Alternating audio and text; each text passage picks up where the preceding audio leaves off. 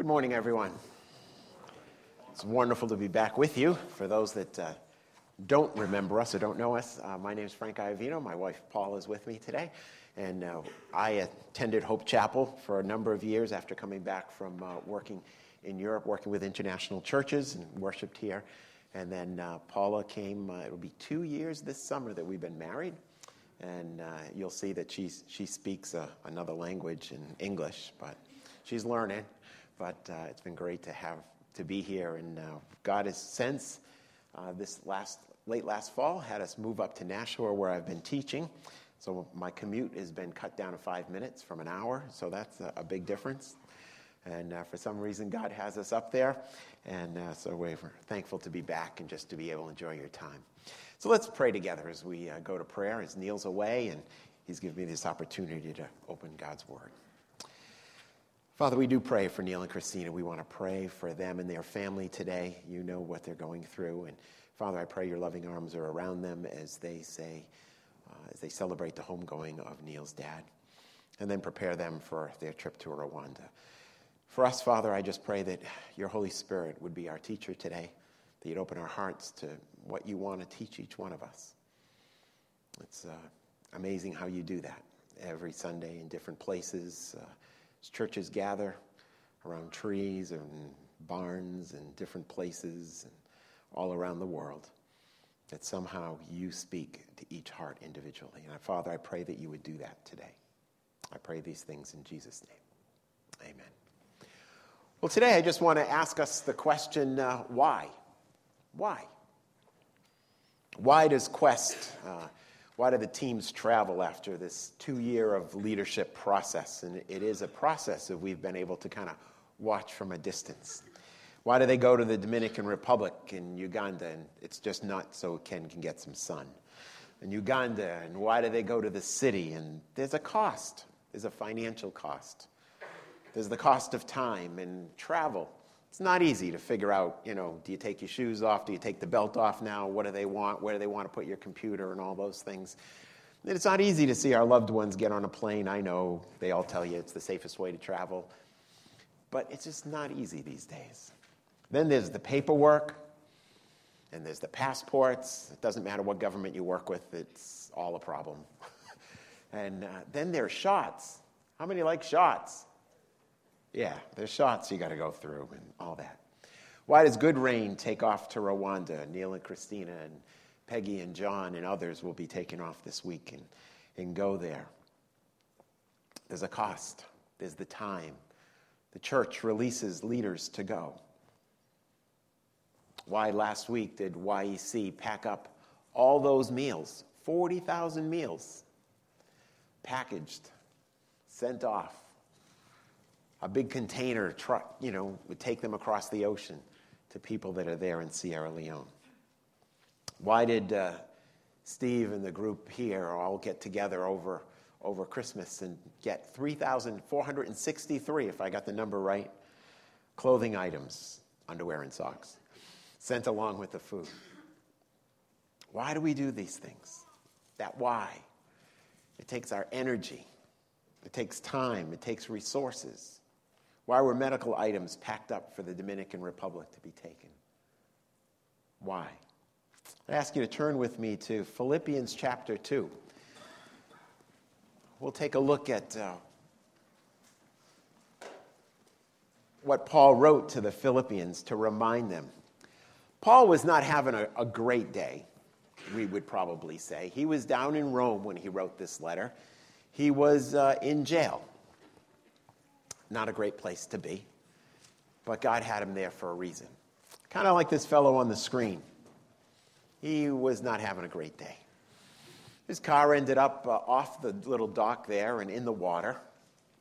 Not a good day. Tow truck comes. Car's getting out of the water. Looks like, things are getting back to normal.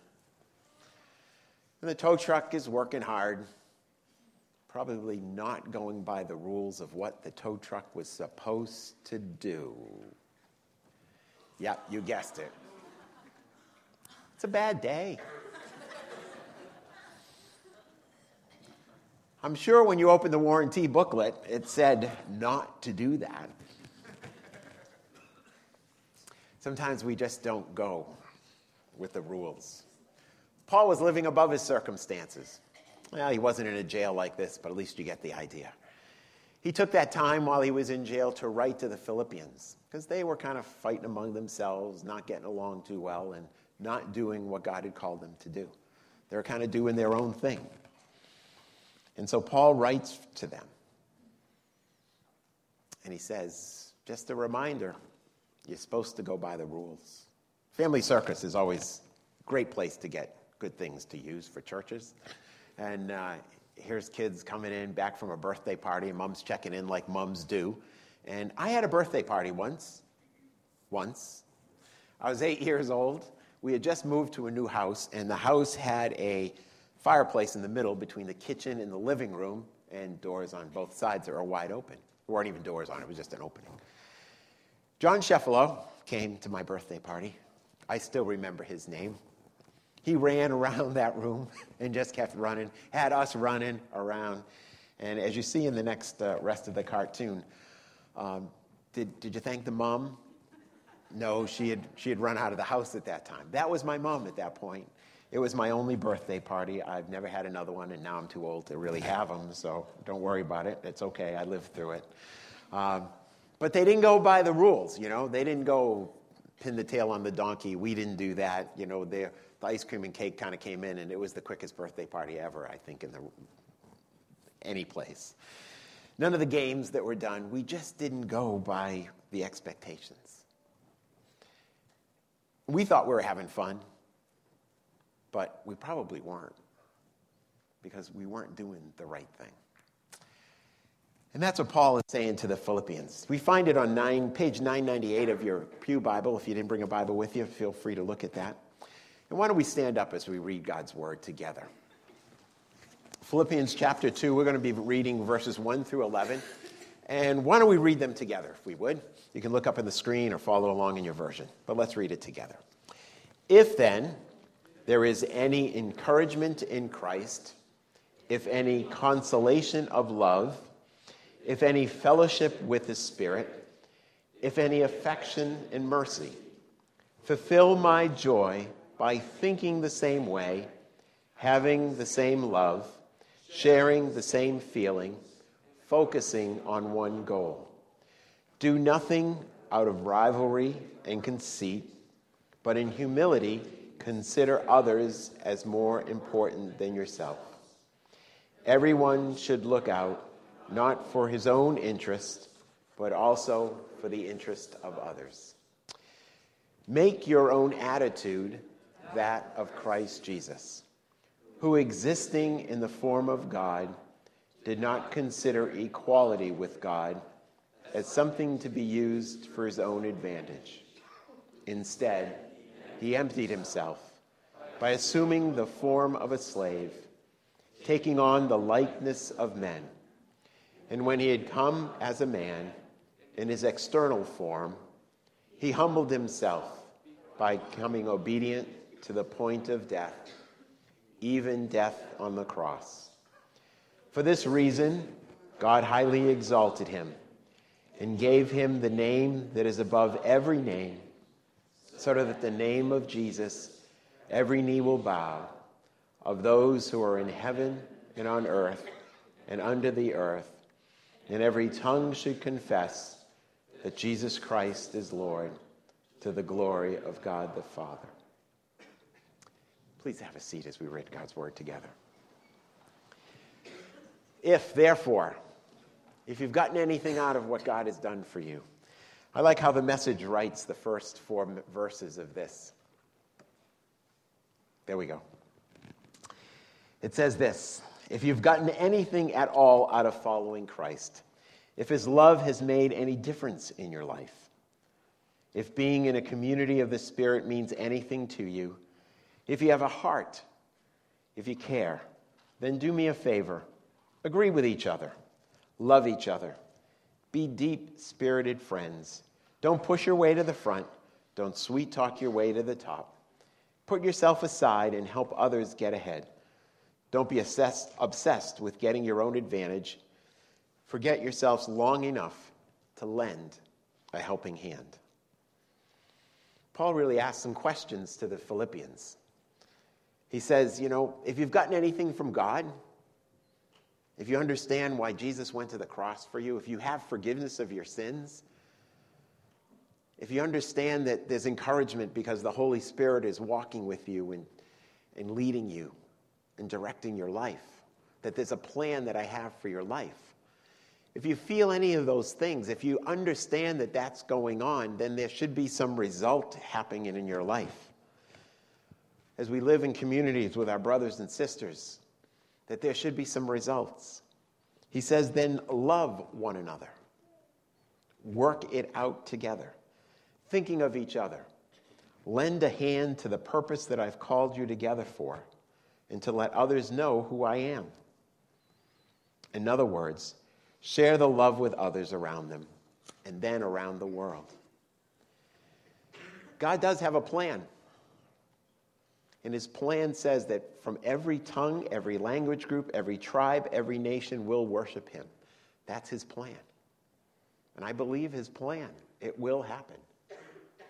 Revelation 7:9 says this, after this I looked, and there was a vast multitude from every nation, tribe, people, and language, which no one could number, standing before the throne and before the Lamb. They were robed in white with palm branches in their hands, and they cried out in a loud voice, salvation belongs to our God, who is seated on the throne, and to the Lamb. Missionaries, if you read some missionary stories, will tell you they've gone to places where they couldn't speak the language.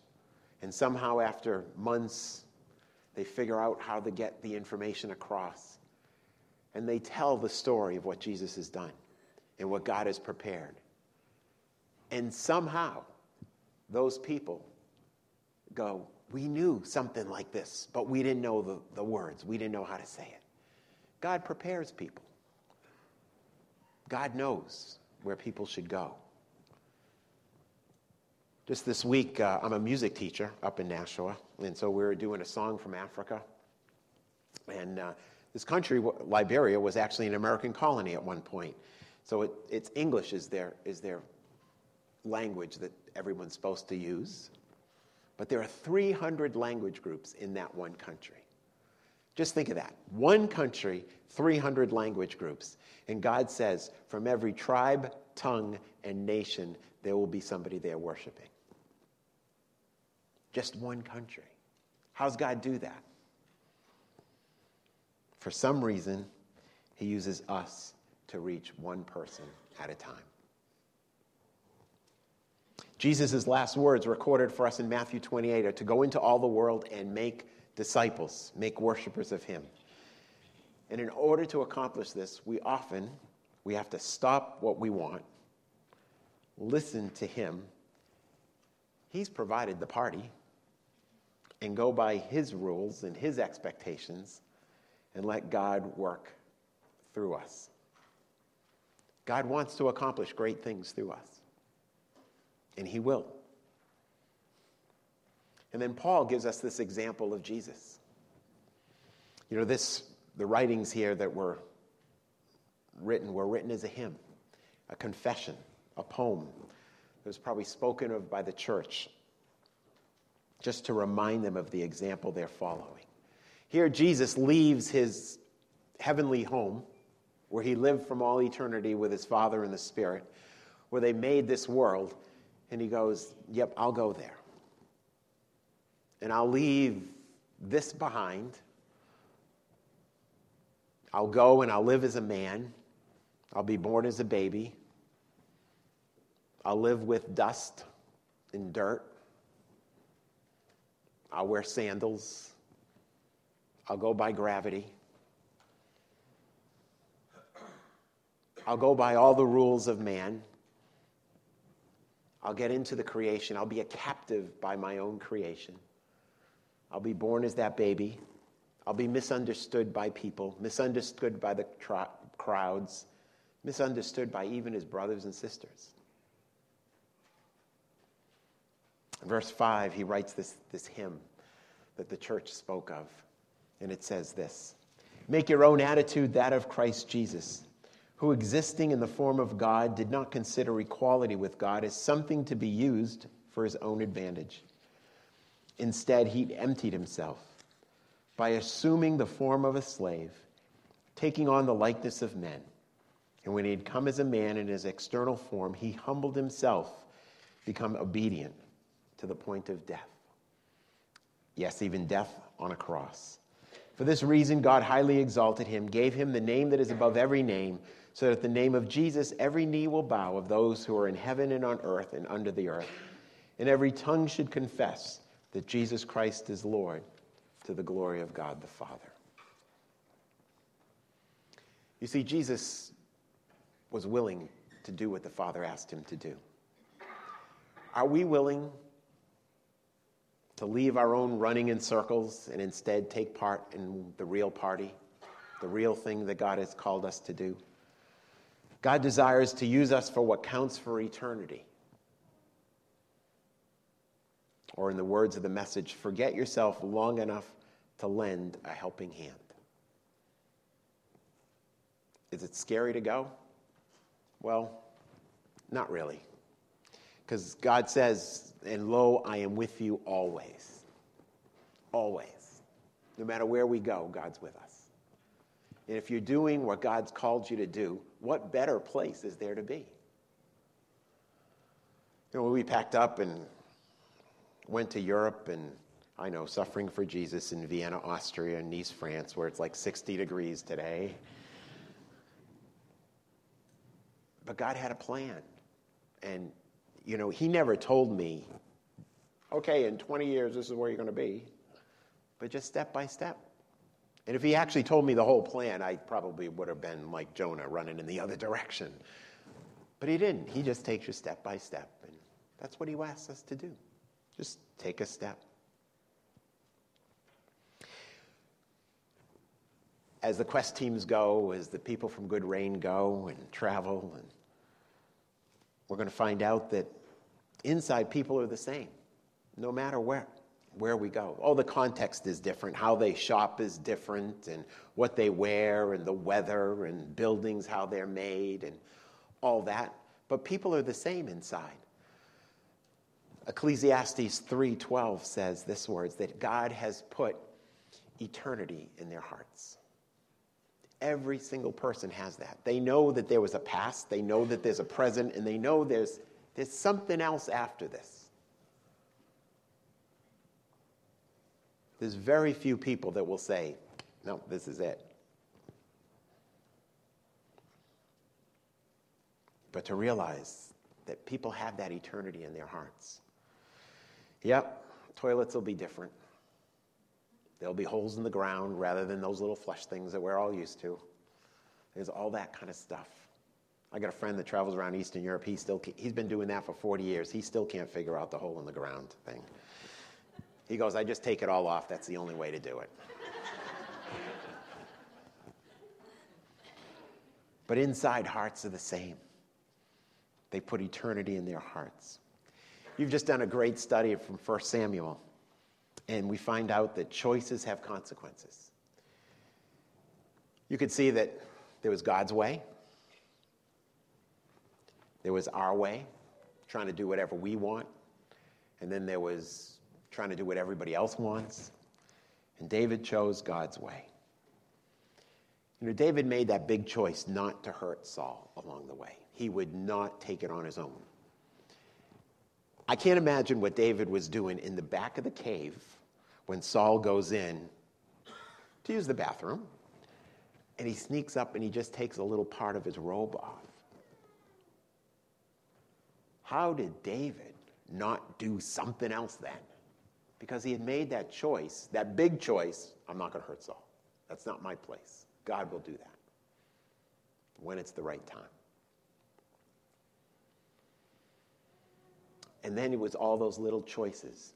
That was a little choice in the cave after making that big choice.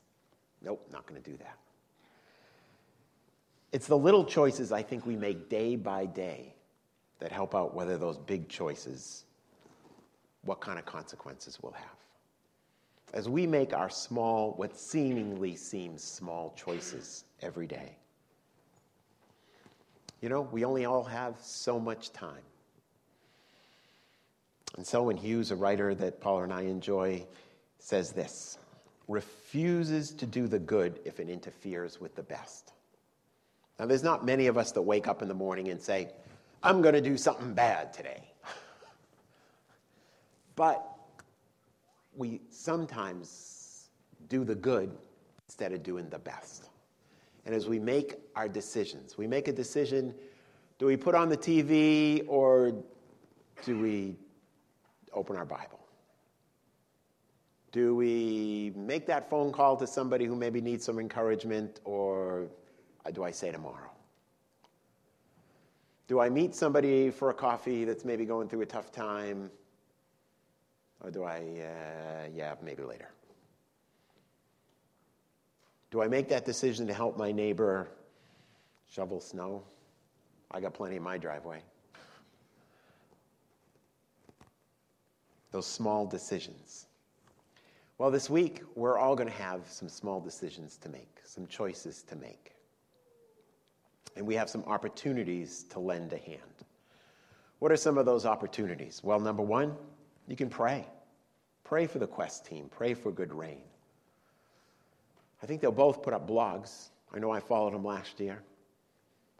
And they'll probably put up the blogs again this year. And that helps you just to be able to pray. When you pick up the news, whether it's in a newspaper the old-fashioned way or whether you get it on your computer screen somehow, when you read the news, do you pray about it? Do you pray about the churches in those countries? And how about next time? Maybe you're here today and going, those mission trips, they look like they had a lot of fun at YEC. They look like they had a great time. It looks like, it's hard work to get there, but those kids going off on Quest, they come back different. I think I'd like to see that. How many would like to go to Rwanda and see that tent? I'd like to go see that tent. I'd like to go be in that room when Neil's putting everybody to sleep and is preaching. No. When they fall asleep because of the heat. Just to be there. Wouldn't you like to be there? Well, that means you got to make some choices. It means you probably got to plan some finances. It means you got to plan some vacation time that you can take off during those trips. And maybe it's going with summer trips. This church was built by people who showed up and lend a hand. And that happens every summer, all throughout the summer. Take a week and go help build a church. Those are the things that we can be. And then God calls us to be salt and light where you are. I don't know why I'm in Nashua. I'm teaching at a job that I did not apply for. There was a budget cut. I should have lost my job my second year there. There was a late retirement, and I'm still there. We're at a house that had already sold, that we weren't even looking in that area anymore, and there we are. God has us there. I don't know the big picture, the little things wide, but I do know the big picture. He calls us to be salt and light there. And he's called you to be salt and light wherever you are. Maybe it's a coworker. Maybe it's a new student. As a teacher, I see lots of new students come in and out of our classrooms, and it's not easy. And I do an elementary school. It's not bad there, but when you get up middle school and high school, man, I don't want to be a new student. I used to see them. When I taught at the high school, the place they showed up at, that was back in the 70s, when there were smoking areas at schools. That's where they went. They never smoked, but that was a place they could hang out and get accepted. Then sooner or later, they'd be smoking. It wasn't good. How about a new neighbor? We were new neighbors. We went out and visited our neighbors, said hi, said hello. I don't think anybody knocked on our door. Tom Seller, and then there's your finances. Where your treasure is, your heart will be. Tom Sellner, a missiologist that I kind of enjoy, he says there are three kinds of people: the goers, the senders, and the disobedient. Now, it's not God's will for everyone to be a goer, so I'm not putting that on everybody, all right? He says this, only some are called to go for the sake of the name to a foreign culture. Take a look at Gospel of Mark, chapter 5. Those who are not called to go, however, out for the sake of the name, are called to stay for the sake of the name of Jesus.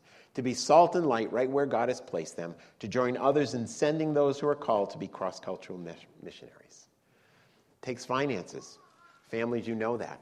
These kids from Quest had to go raise their funds. There were finances to come up with. You know, people going for Good Rain. There are costs to go. You can't get on a plane and just say, hi, let me on. Financially, it needs help. That means choices where we spend our money. And sometimes those are not a huge choice. They're just little choices. How many times do we need to go to Dunkin' Donuts? Now, I need my coffee, and I use it a lot. I'll tell you that. I see 400 kids a week. I need lots of coffee.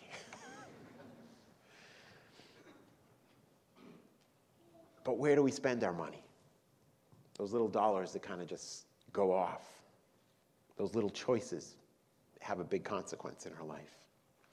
Maybe you can just be an encouragement to those going. It's not easy for moms and dads to see their kids go off. Not easy. Wasn't easy for my mom and dad to see me take their grandchildren across the ocean. You can be an encouragement to them. Or maybe somebody goes on the trip and they're going to come home to a snow-filled driveway. How exciting will that be? Maybe you're the person to go and shovel their driveway. Or you're the person to just make sure that a mom left behind has a phone call to make sure they're okay. You know, I knew a couple of doctors. They were cardiologists, and they set up their practice so that they could have 4 of them in the practice, and 1 could be traveling at all times and be a missionary doc. What a great thing. Another dentist, he set up his practice, did really well. God just blessed him. He has another practice in Haiti, and then started another one in another part. You know, we can be salt and light. Some are called to go, some are called to be senders. For you, what's your next step? What's the next step that you should take? I don't know what it is. But I know that the Holy Spirit can teach you and she can show you that even right now. Let's just go to prayer together.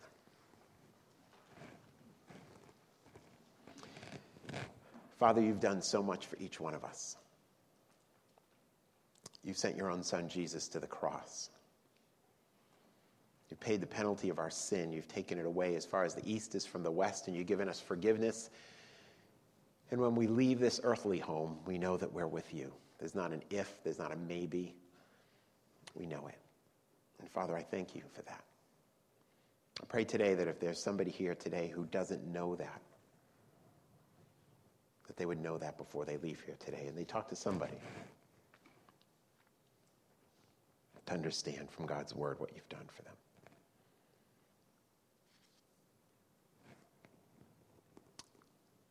And then, Father, I would just ask for each one of us who know you, you've called us to lend a hand, to forget ourselves and our agendas long enough to know what your agenda is, and to lend a hand to having every tongue and tribe and nation represented around the throne. Father, help us to do our part. And Father, your Holy Spirit can teach each one of us what that part is, what our next step is, even in the quietness of this time.